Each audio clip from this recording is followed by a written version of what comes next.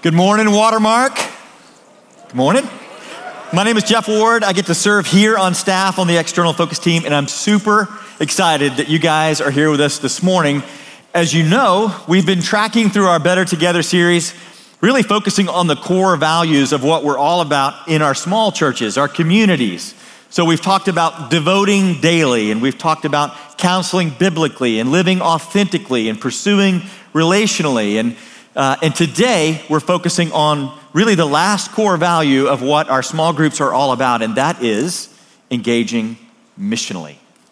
So we're going to talk about taking all of the blessings and all of the value that happens through those values and then taking them outside of our small groups, outside of our circles to people who are lost and lonely or who are in need and want to be introduced to our Savior Christ. And so we're going to talk about that today.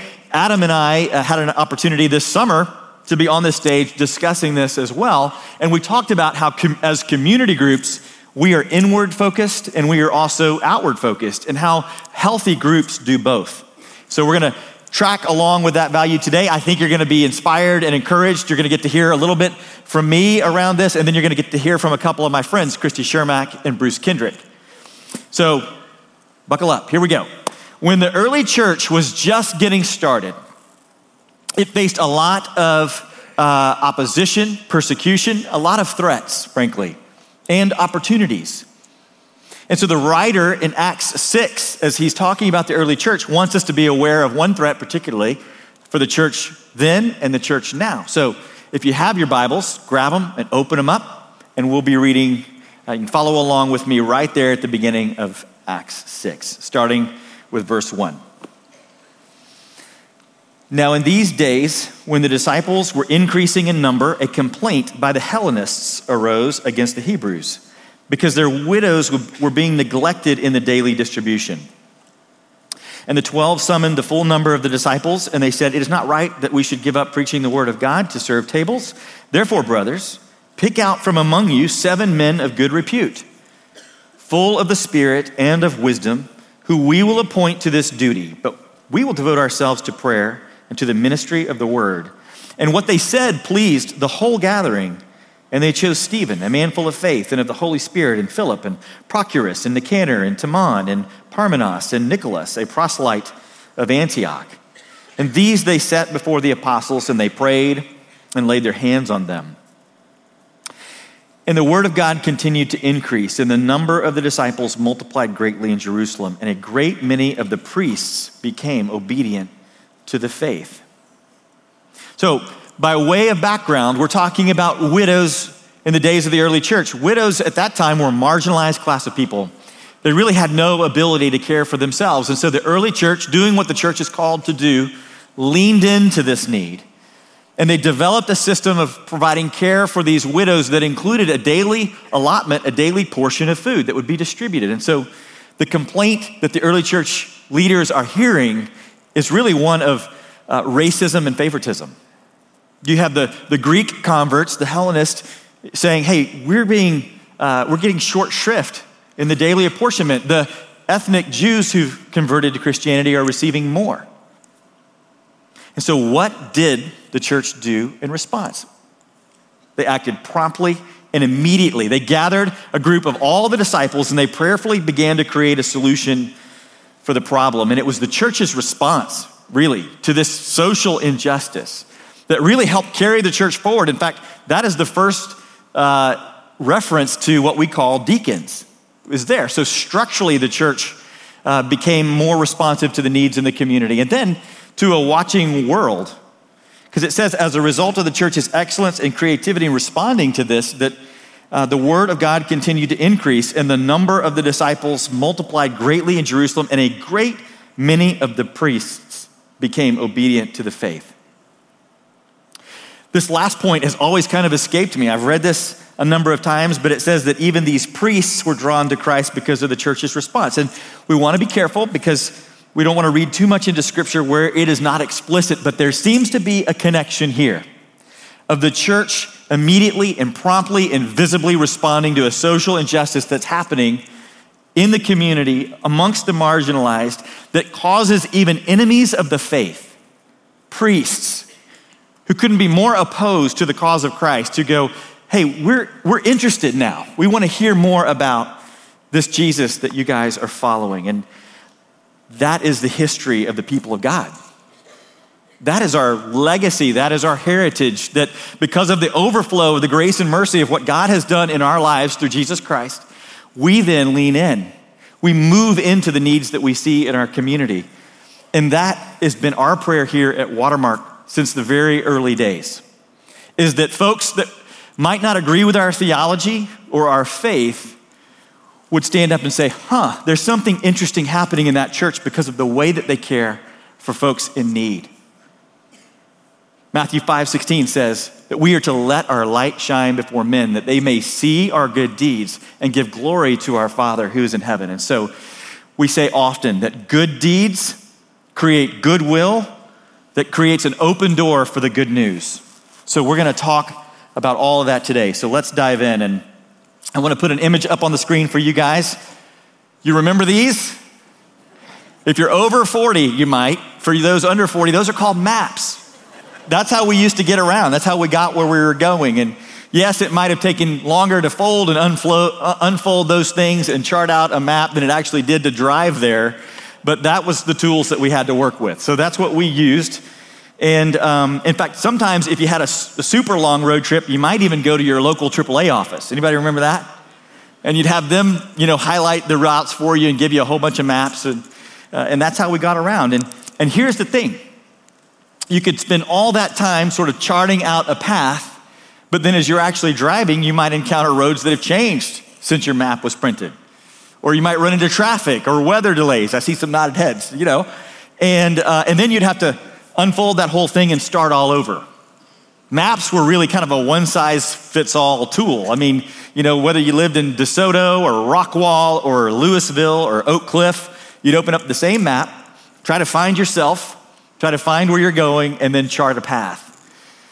That was the era of maps. Thankfully, today, we have GPS technology.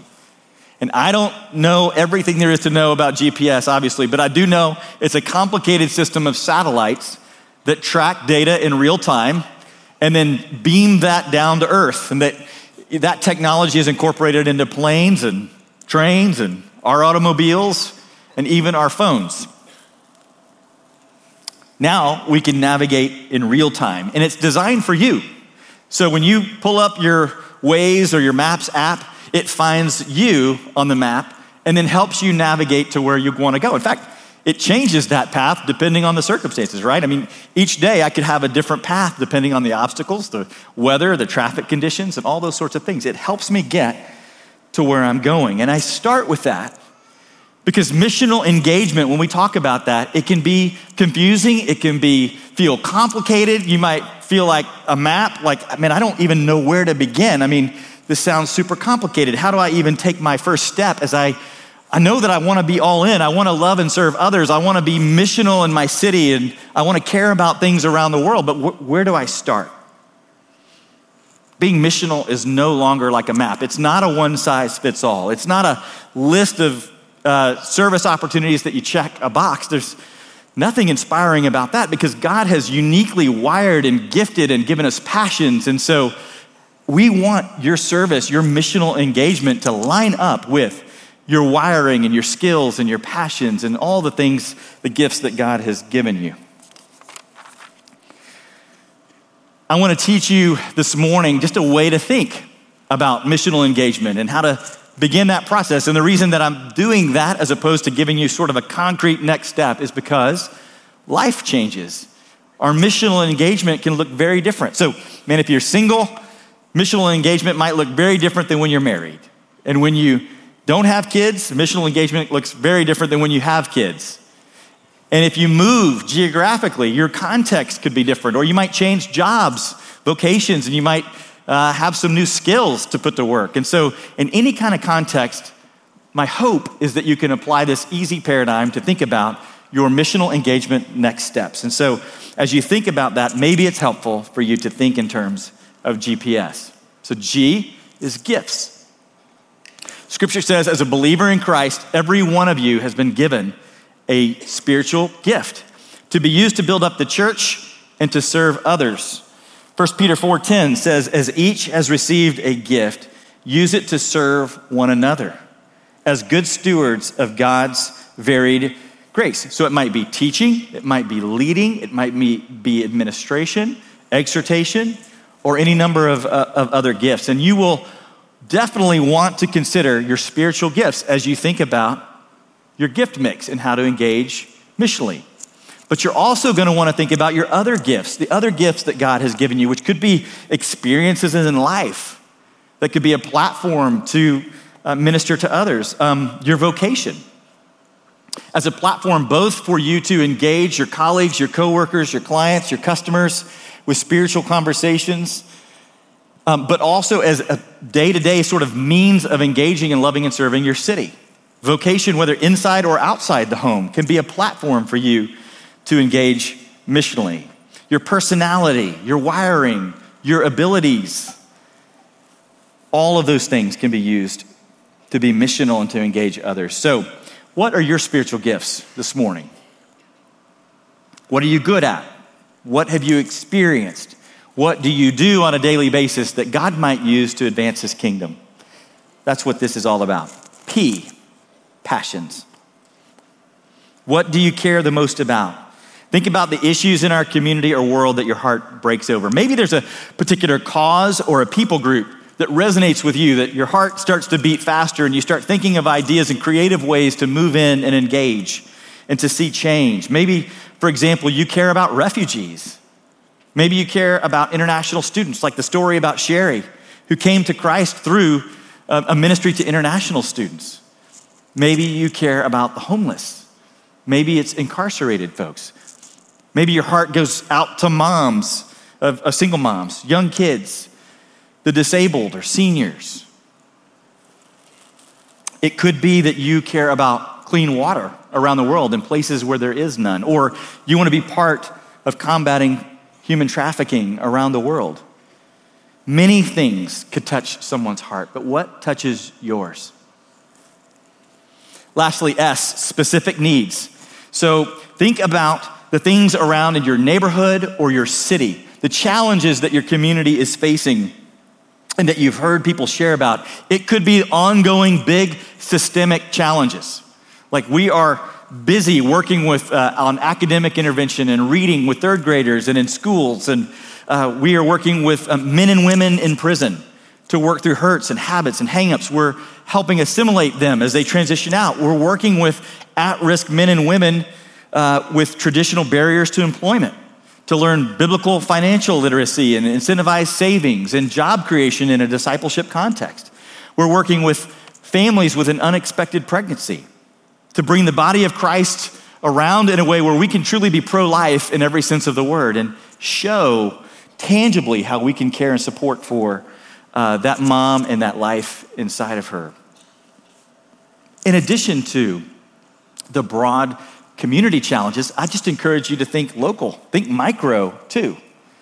So after the recent tornadoes here in Dallas, there was actually a church that met here in this room because their building had been blown away. And you likely had friends and relatives, neighbors who had lost electricity, needed clothing, needed shelter.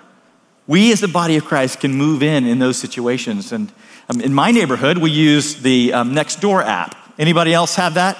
Okay, some of you guys do. And so as you sit here right now, you're probably getting all kinds of alerts about lost dogs. We get a lot of those on the Nextdoor app, and a lot of the ones, kids are racing through the neighborhood, they're going too fast. There's those. But it's a great place. It's a great platform right there in front of us to be missional because people will post needs that they have. Hey, our lawnmower's broken. We just need somebody to come mow our yard or pull some weeds. Or if you're like me and you've got the sink apart in 50 parts, I just take a picture and I blast it out there. Somebody help me, please. We were driving through the neighborhood as a family, and a lady posted something on Nextdoor. Just said, "Hey, my husband is in a wheelchair. I'm trying to get this wheelchair carrier attached to the hitch on the back of my car so that we can make it to a doctor's appointment." And so a few streets over, we just made a little detour. We went over. We spent some time with this lady. I got my two big old boys, and they've got that hitch on in a matter of minutes, and we've developed just a friendship with this sweet lady that continues to this day. There are needs all around, just right here in our communities, in your kids' school, in your workplace, with your colleagues. One of my favorite stories is a young mom in a neighborhood near here who had a friend that was teaching in a school, and the teacher said to her, hey, we got the STAR test coming up. We could really use some bottled water. Do you think you could bring some water? And she was like, sure, I'll load up the back of my SUV and I'll bring some cases of water. And so she does that, brings that up to the school, and out of that, sort of developed this little ministry to this school that now 40 or 50 Watermark folks are actually adopting classrooms, and they're working with teachers, and they're impacting that school. And to the extent that even the district named Watermark their faith-based partner of the year that year.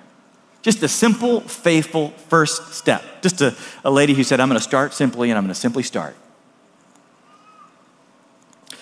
There are really practical next steps to finding sort of that strategic intersection between your gift, your passion, your wiring with the needs of the community. And you can find that service sweet spot. And so many of those tools we've developed over the last few weeks, they're in your Watermark News. I would encourage you to take that insert out, take that back to your community. There's discussion questions on there for your community to help you process through all of that. There is watermark.org/group serve. 9 very practical ways that you and your community can begin to process your GPS together. You might go on there and say, hey, we'll sign up for that straightforward service email. That's just an email that goes out once a month from our team with the top 4 or 5 ways that you can love and serve your community and city. Really easy. And you might be the person in your community group who says, hey, I'll take that email in my inbox. There's 1,500 folks on that distribution list. So really easy, practical ways. We don't have to overthink this. We simply start simply. And your intersection, your service sweet spot sort of comes to you as you begin to love and serve and work out your wiring. And God will light up sort of ways that you can be impactful with those around you. And so again, simply start and start simply. Don't forget the role of your community in all of this. They have committed to shepherd you, to help you identify your gifts, to develop your gifts, to ensure that you're fully deployed. And so, man, do this process together as a group. Go through that together. They might even want to come and serve with you. And so involve your community in this GPS thinking to help you navigate missionally right where God has you. Now, you're going to get to hear from my friend, Christy Shermack. And as she's making her way up, she's been on our staff about 5 years. We brought her on to help sort of lead and launch our first urgent care clinic. She now leads our entire Watermark Health ministry, which includes multiple urgent care clinics, maybe another one coming online, a mobile clinic coming, and a whole bunch of other initiatives. So would you please welcome now my friend Christy. All right. Thanks, Jeff. All right, Watermark. Here we go. Good morning. Well, as Jeff mentioned, my name is Christy, and as the elders invited me to share with you this morning, I was so excited because I knew exactly where I wanted to start, and it was simply this. I love what God is doing through my church. I get to sit in a really unique seat and watch him at work around our city. He's working miracles. He's winning people over to himself. He's using my church to do it, and I absolutely love watching him at work through my church. And so I actually wrote down a couple of things that I've seen God do through my church in the last 12 months, because I know not everyone might be familiar with it. And so this is what I've seen God do through my church in the last 12 months. He's helped children in the foster care system have an advocate. He's saved women out of the sex trade. Women who are struggling with same-sex attraction are finding freedom. Young adults from around the world are coming here to learn how to be the church. We're building a church body up in Frisco. I'd estimate that 30,000 people through my church God has used to hear the gospel. Around 10,000 got healthcare that they wouldn't have gotten elsewhere. Corporate America is being transformed through Bible studies during lunch. Church leaders in India are being trained, and people in the DR are getting medical care they would not have gotten before. In short, God is using my church to change this city. Yes, it's worth being excited about. It's fun stuff, but a lot of you might actually not know my church, so I wanted to make sure I brought a picture of them. There they are. So that might not have been what you were expecting, but they're the 6 women that I get to be in community with that I have seen God do that list of things through. 6 women, that big list, and my hope and my dream is that every single small community group like that would have a similar list. And so, of course, I'm using that language, my church, to drive home a point. I'm trying to acknowledge that oftentimes when we talk about what God is doing through our church, we immediately jump to a 2020 review, or we jump to a program or a staff member, and we skip the step of evaluating how we're doing in our smaller circles.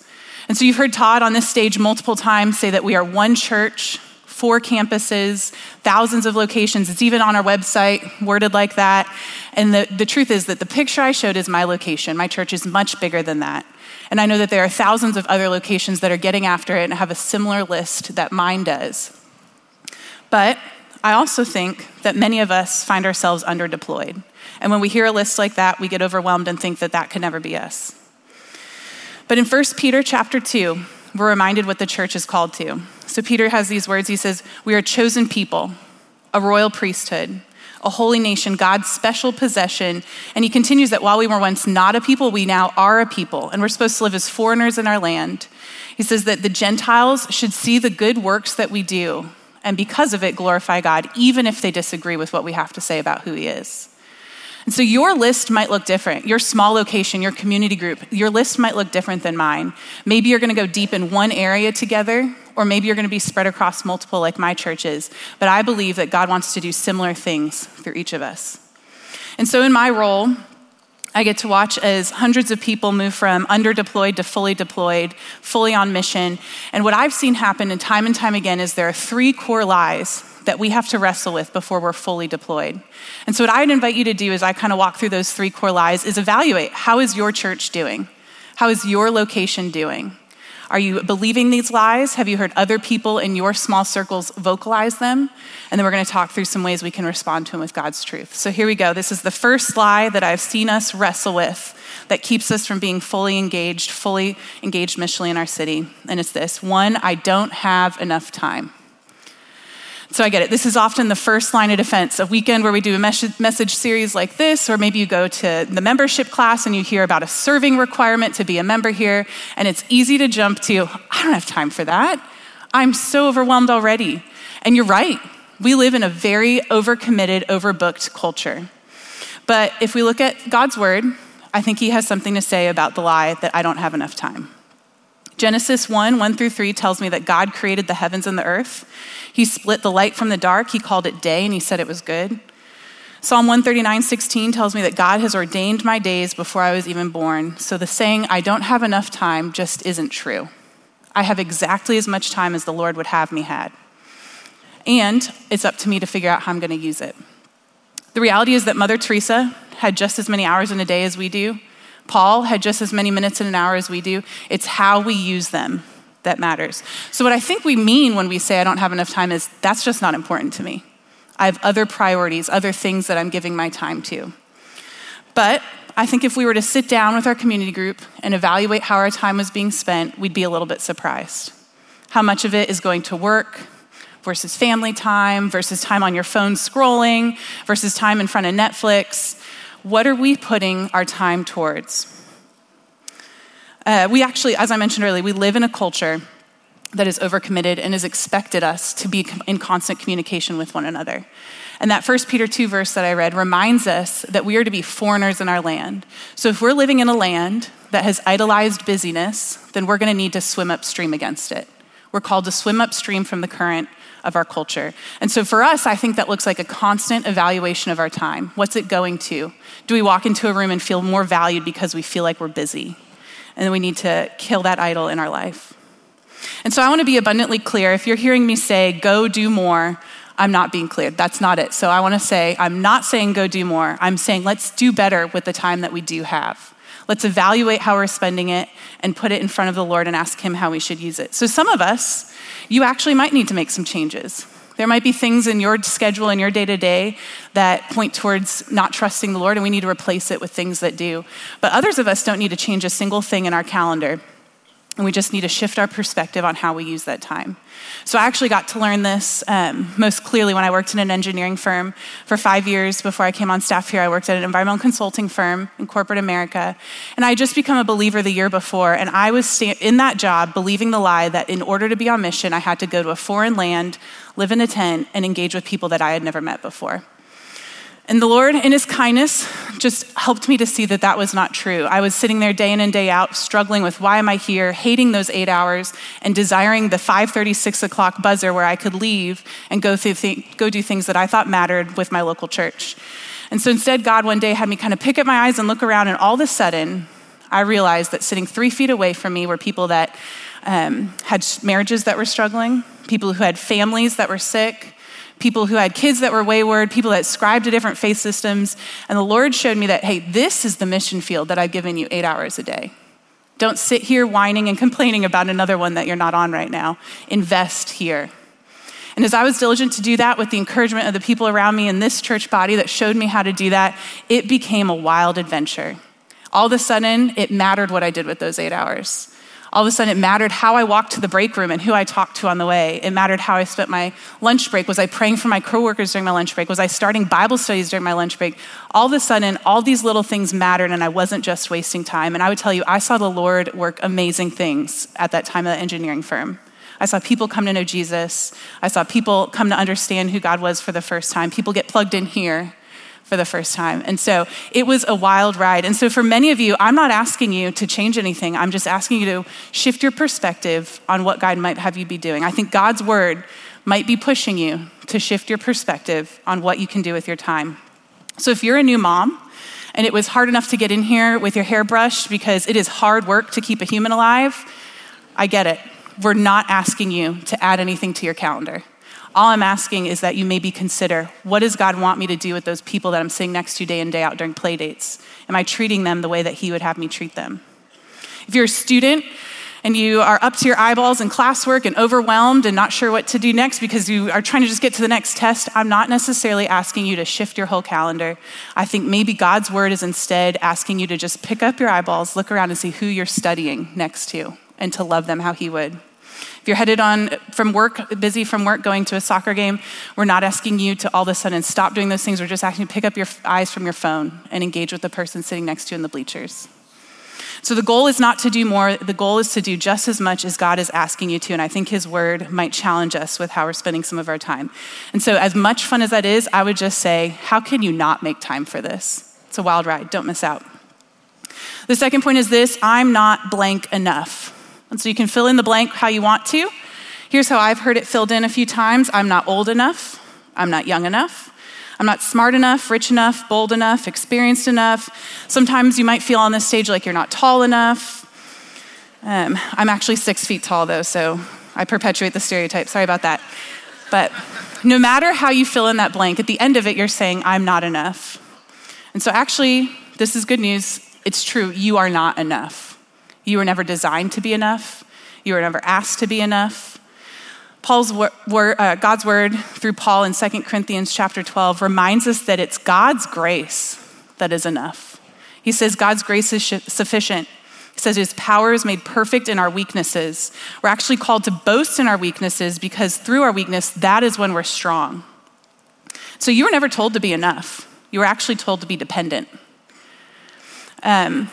I've actually come to find out that the more I'm in the world of engaging missionally, what that really looks like most times is just showing up and acknowledging, I'm not enough, but God is. So we see this play out every single day at our urgent care clinics. As Jeff mentioned, I get to hang out at the two of them, one here in Dallas and one up in Collin County near our Plano campus. And all the time we see nurses come in, and as they go through our orientation, they usually say something like, well, I'll just do the medical side and I'll help with labs or I'll do vitals, but you have someone else that's gonna pray for people, right? You have someone else that can share the gospel. And we're kind about it. We are gentle with our answer to that. We'll help train them up as we need to. But there's going to be a point where we give them a gentle nudge into a patient room and we say, hey, you've got this. The Lord has you. Just go in and trust him. And what happens every single day is the church is showing up in those rooms and it's saying, I'm not enough, but my God is. Let me tell you about him. And God loves to work through that. We see crazy things happen in our clinics, from Muslims meeting Jesus to transgendered men and women feeling welcomed and loved and cared for by the church, women choosing life for their babies. And it's simply happening because the church is showing up and saying, I'm not enough, but my God is. Early on when I was at the clinic, we actually had one nurse come out of a patient room physically shaking because of the adrenaline rushing through her from sharing the gospel for the first time. And so what I would say to you that if your first thought is, on the topic of engaging missionally, that I'm not enough, and you follow that up with, but God is, and you figure out how to trust him in the middle of it, then you're headed in the right direction. You too might come out of a room sometime physically shaking from adrenaline of what God has done in front of you. But if your first thought is, I'm not enough, and you follow that with the thought of, well, I guess that means I don't get to do anything, or I don't have to do anything. Or maybe someone else will speak up. It's not my job, I'm not enough. Then I would just warn you from John 10:10 that the enemy is working overtime to steal, kill, and destroy the abundant life that God has offered you. So don't miss out on it. Don't allow the temptation to make feeding others become about you. And then I'll wrap up here with just my third lie that I see us believe. It's this: they don't need me. And so what I would say very loudly and clearly to that is, we absolutely need you. We desperately need you. If we're going to be the church that Jesus has commissioned in Matthew 16:18, we're going to be fighting back the gates of hell. And I don't know if you guys know this, but there's actually a war that is raging on. The enemy is roaming around like a lion, trying to devour people. And because we know this book, because we read it, because we ascribe our lives to it, we know how to set the captives free. There are systems that are unjust that we know how to fix because we follow this word and we have our Jesus with us side by side. And there's a war waging on, and I actually have a missions report for you from the front lines, and it's simply this: we need you. If you think everything's been fine and taken care of, I would just ask you to look again. This week alone at our 2 clinics, there will be spots that go unfilled because we don't have enough volunteers, which means we will see less patients, less people will be cared for and hear the gospel. We have patients that come to our clinic and they have a good experience there, and they fill out a form and they raise their hand. They go to the trouble to write down their name, raise their hand and say, hey, I would like for someone from the church to follow up with me. And we can't do it. They're sitting in a queue because we don't have enough volunteers. The church has not showed up yet. There are people in prison that are asking for regen mentors. There's refugees waiting to learn English. There are internal ministries to this church that we can't grow or launch yet because we don't have the leaders that have shown up. And the enemy has tricked you into thinking that we don't need you. In 1 Corinthians 12, Paul describes the church as a body with many members. The eye needs its foot. The hand needs its elbow. You were uniquely designed for a specific purpose. And in the same way that the hand needs its ear, we need you to play a role. Jesus, after speaking with the multitude, says to his disciples that the harvest is plentiful, but the workers are few. And then he encourages them to pray to the Lord of the harvest. So I'm going to do that. Well, Lord, we just ask that you would free us from the lies we believe that slow us down. I thank you for the many thousands of church locations in this room and listening and at our different campuses that are abiding by your word and are going out into the city and telling others about you. And I pray they'd be encouraged. And I pray each of us would be challenged to trust you more. It's in Jesus' name we pray. Amen. Y'all welcome my friend Bruce.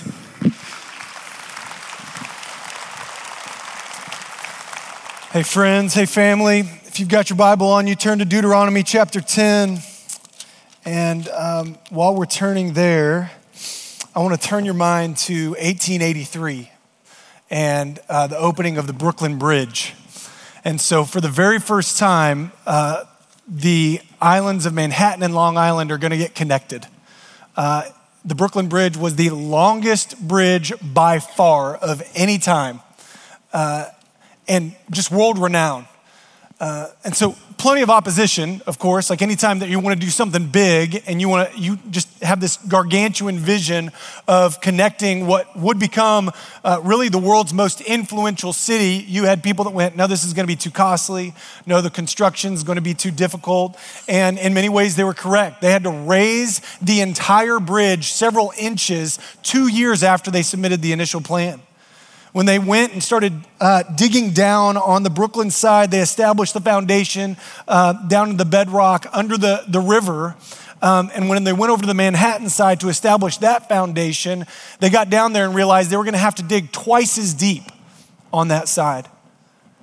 And yet, they completed the bridge, and a year later in 1884, they asked P.T. Barnum from The Greatest Showman and from Barnum and Bailey Circus fame to walk 21 elephants across the bridge just to give confidence to the masses to say, this bridge is established. It's not going anywhere. And in connecting this area, they were able to make New York City really what it is today. But I share all that because when we talk about engaging missionally, what we're talking about is building bridges that similarly require deep foundations in the gospel and an understanding of the complex issues that are going on in our culture. And so these are bridges that don't just send people over from one side, they're also bridges that bring others in from the other side. And unfortunately, as the church, we sometimes don't build a bridge at all. And when we do, we often just think of how can I get over there? Or how can I go serve them instead of thinking of how they can reach us? And so with that in mind, let's consider how we engage missionally by building bridges that welcome others in as we continue to be sent out. Deuteronomy 10, verse 18 and following. It says that he, that is God, defends the cause of the fatherless and the widow and loves the foreigner residing among you, giving him food and clothing, and you are to love those who are foreigners. Don't miss this. You are to love those who are foreigners, for you yourselves were foreigners in Egypt. This passage is really the first biblical mandate that we have to go serve and love those in our communities. And it does so not by saying you have an obligation to do so as God's people, or that we should show pity to those who are in need. God charges us with this as his people and says we do this out of empathy because we were once foreigners. We were once widows. We were once the fatherless. We were once the ones who were on the outside of God's kingdom. And he made a way. He engrafted us into his family, that we would be called sons and daughters of the Most High King, that we would be heirs with Christ. You may have heard Todd in the past say, look, God doesn't have grandchildren. And so we're welcomed into God's family so that we can turn around and we can welcome others in. My wife and I, we moved into our very first house, and it was one of those little starter homes, like the 3-bedroom, 2-bath kind of home. And we had our first biological daughter who was kind of on the way. This is us many years ago, courtesy of JCPenney Portrait Studios. Good old JCPenney. You buy a membership and then you're just stuck and you just keep going back. Anyway, so we move into our first house and we've got our first daughter and we've got the bedroom we're in, and then we just had this empty bedroom. And we're still in college, and my wife just looked at me and said, what do you think about becoming foster parents? And quite frankly, there was no part of me that was really excited about that. Like the clouds didn't part, the angels didn't descend, trumpets didn't sound. I just went, you know what? I've read something about caring for the orphan, the fatherless, or the vulnerable in my Bible. And so, yeah, let's do that. And I want to ask you, as you kind of mentally look around what God has given you, is there an empty room? Is there an empty seat at your table? Is there an empty seat in your car? When's the last time you had to pay to change out the carpet in your house and tell the guys that were coming to replace it, yeah, we had to change it out because it just gets used so much? And we wanted God to use the stuff that we had, not just the stuff that we had, but we saw our marriage and our kids, our family, as resources that God had provided to us for us to steward for his purposes in his kingdom. And 15 years later, we fostered dozens of children, and usually just one child at a time. But it's a funny thing when you read God's word and you start to be faithful and obedient to him, how he just continues to provide resources. And you go, hey, God, if you'll provide resources, we'll be faithful with them. And so today we've got 9 children, ages 6 to 27. We've got 3 grandkids, and I'm in my late 30s. They didn't put that on the brochure when we started saying we were interested in foster care. But that was our bridge. We didn't have to go overseas. We just had to be faithful with what we had. And this is not gonna be you, right? I've already won anyway. I've got the most kids, okay? The competition's over. But God's shown up in such an incredible way. He's ripped the facade off of our faith. and in his mercy and kindness and patience with us, he's revealed that his plans are better than our plans. And so really with the rest of our time, I just want to share how God's continuing to use you and our church as a whole through Watermark's life initiatives, and ask you to consider how you and your church or your family might engage missionally with us. Because I joined staff here just a couple years ago, and I'm supposed to oversee what all is going on in foster care here in Dallas County. And then we have this after abortion care ministry that I was supervising and working with. And we started meeting together as leaders. And I immediately recognized that we would never wait until a child needs to be adopted to begin caring for them. So why would we wait until a woman or a man's participated in an abortion to begin caring for them? I had some friends that just went, hey, let's go upstream. What would it look like for us to come alongside those with unexpected pregnancies who feel like the sky is falling down and stand next to them and go, hey, you're not alone. And speak truth into their hearts and lives.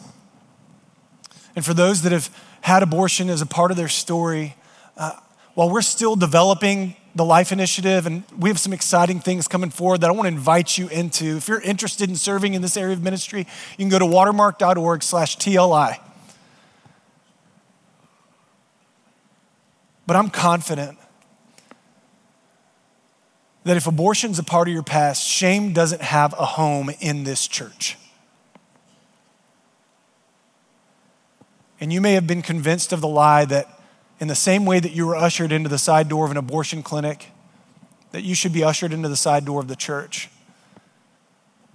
But when Jesus says that he has come that we may have life and have it abundantly, there's no caveat on that. You may have some other secret sin that you're just kind of holding off to the side. And Christ didn't just come so that we could experience healing and forgiveness. He came that we would experience freedom. And as we are free, we get to turn around and set others free. And so there are those that are coming after you. We don't want to expose you by asking you to step into the light. We want to encourage you to stand in freedom in the light and be able to turn around and walk others into it and go, hey, there's freedom here. Shame doesn't have a home. Abortion doesn't have the last word. Christ does.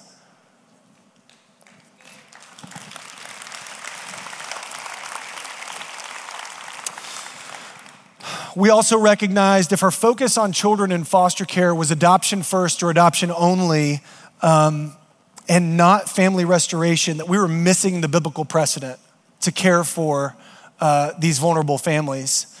That we have somehow confused our ambition to make sure that children have a home with the reality that many of the children who are relegated to orphanages internationally and those who are in foster care domestically actually have extended family members who could care for them if we were to prioritize family restoration in a biblical way, and that adoption's not just the answer for abortion or for vulnerable children. And so this March, we'll actually launch a court-ordered parenting class that some friends and I have developed where we're going to CPS and we're saying, hey, when you have to remove a child into foster care due to abuse or neglect, you can turn right around to that parent and say, go to Watermark, they'll help you get your kids back. We've got some friends that are already partnering, we've got some friends that are already partnering with judges down in Dallas County downtown where the judges said, we need you. Come on. And women and men who are walking alongside those who are hurting, who are ashamed and maybe lost because they didn't have a mom showing them how to be a mom or a dad showing them how to be a dad. Just going, look, we'll walk with you.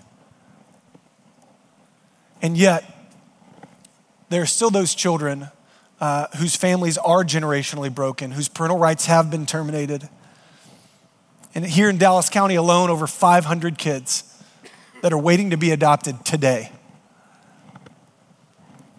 I know there are more than 200 families across our campuses who've already kind of raised their hand and said, look, I'll give of my family. And I both want to encourage you in saying, well done, continue on.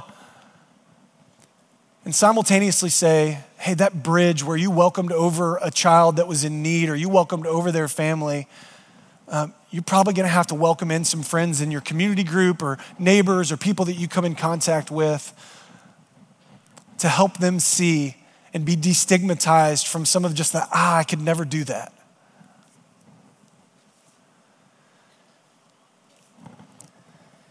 This month, we're launching an effort with CPS. It's really the first of its kind here in Dallas County called Bridge to Adoption. And on Sunday, February 23rd, we're gonna have about 20 of the kids that are waiting to be adopted, kind of representing this larger group of 500 featured. And we've already got 25 community groups. I didn't even get up here and promote it to you. We had 25 community groups that were already at the waiting that just kind of heard of it by mouth. And they said, yeah, we want to jump in and do that. And so they're sponsoring a table so a child can be represented. Their caseworker, an attorney can come and speak to their story. And then following, we're going to go back to them and say, hey, we need somebody that's going to be an advocate for this child, that's going to continue to walk alongside them, that's going to support their foster family if necessary, that's going to be responsible and say, hey, we're going to use our influence, we're going to use our network to make sure that kid gets a family so that they know they can belong. If you're from the Tarrant County side of the Metroplex, I've got some friends at Hope Fort Worth that I'd encourage you to go check out. They have a similar effort called Hope Now. If you're from the Dallas or the Plano or Frisco campuses, some friends at Embrace Texas lead a similar effort called The Second Story that we're engaging in because we just think it's unacceptable for there to be children in our communities that don't have families. That can't stand if the church stands. And so I've got some friends that'll be out in the lobby afterwards. They've got shirts on that say, until every child is home. Church, there's an opportunity. I'm so excited to be a part of it with you. To have the kind of testimony where we go, hey, God moved just in a tremendous way. We looked around at our resources and we went, hey, we're stewards of God's stuff. This marriage, this family, this house, this car, it's God's stuff. And so as you engage in conversations with your community group, with your family, I want to encourage you to ask the questions, who will God bring to us as we build a bridge? Who's God going to bring across? Who will we welcome into our lives and homes as we steward his stuff? What kind of foundations do we need to build? Might we need to dig deeper? Let's go, church. We got work to do. Pray with me. God, you are an awesome, great, and powerful God, and yet you identify yourself as a father to the fatherless and a defender of widows in your holy dwelling, who sets the lonely in families. And God, there are people in this room that are stuck in generational cycles of abuse or addiction or violence, in the bond of sin, and God, you've set us free. Through Christ, we are free. And so I pray that we would continue to be a bold and courageous people that walk in truth and love, to encourage those, to welcome those, to speak out and call out to those, that we might cross over and meet them where they are and then walk them back into a relationship with you. God, you're good and glorious. You're faithful. And where we feel like we're not enough, where we feel like we don't have enough time, help us just look around and look at what you've already blessed us with, that we might shine light into the darkness, that we might be salt in our community.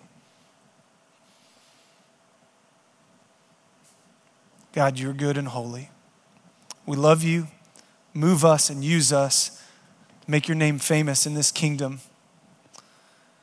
We ask all these things in the powerful, able, and holy and wonderful name of Jesus Christ. Amen.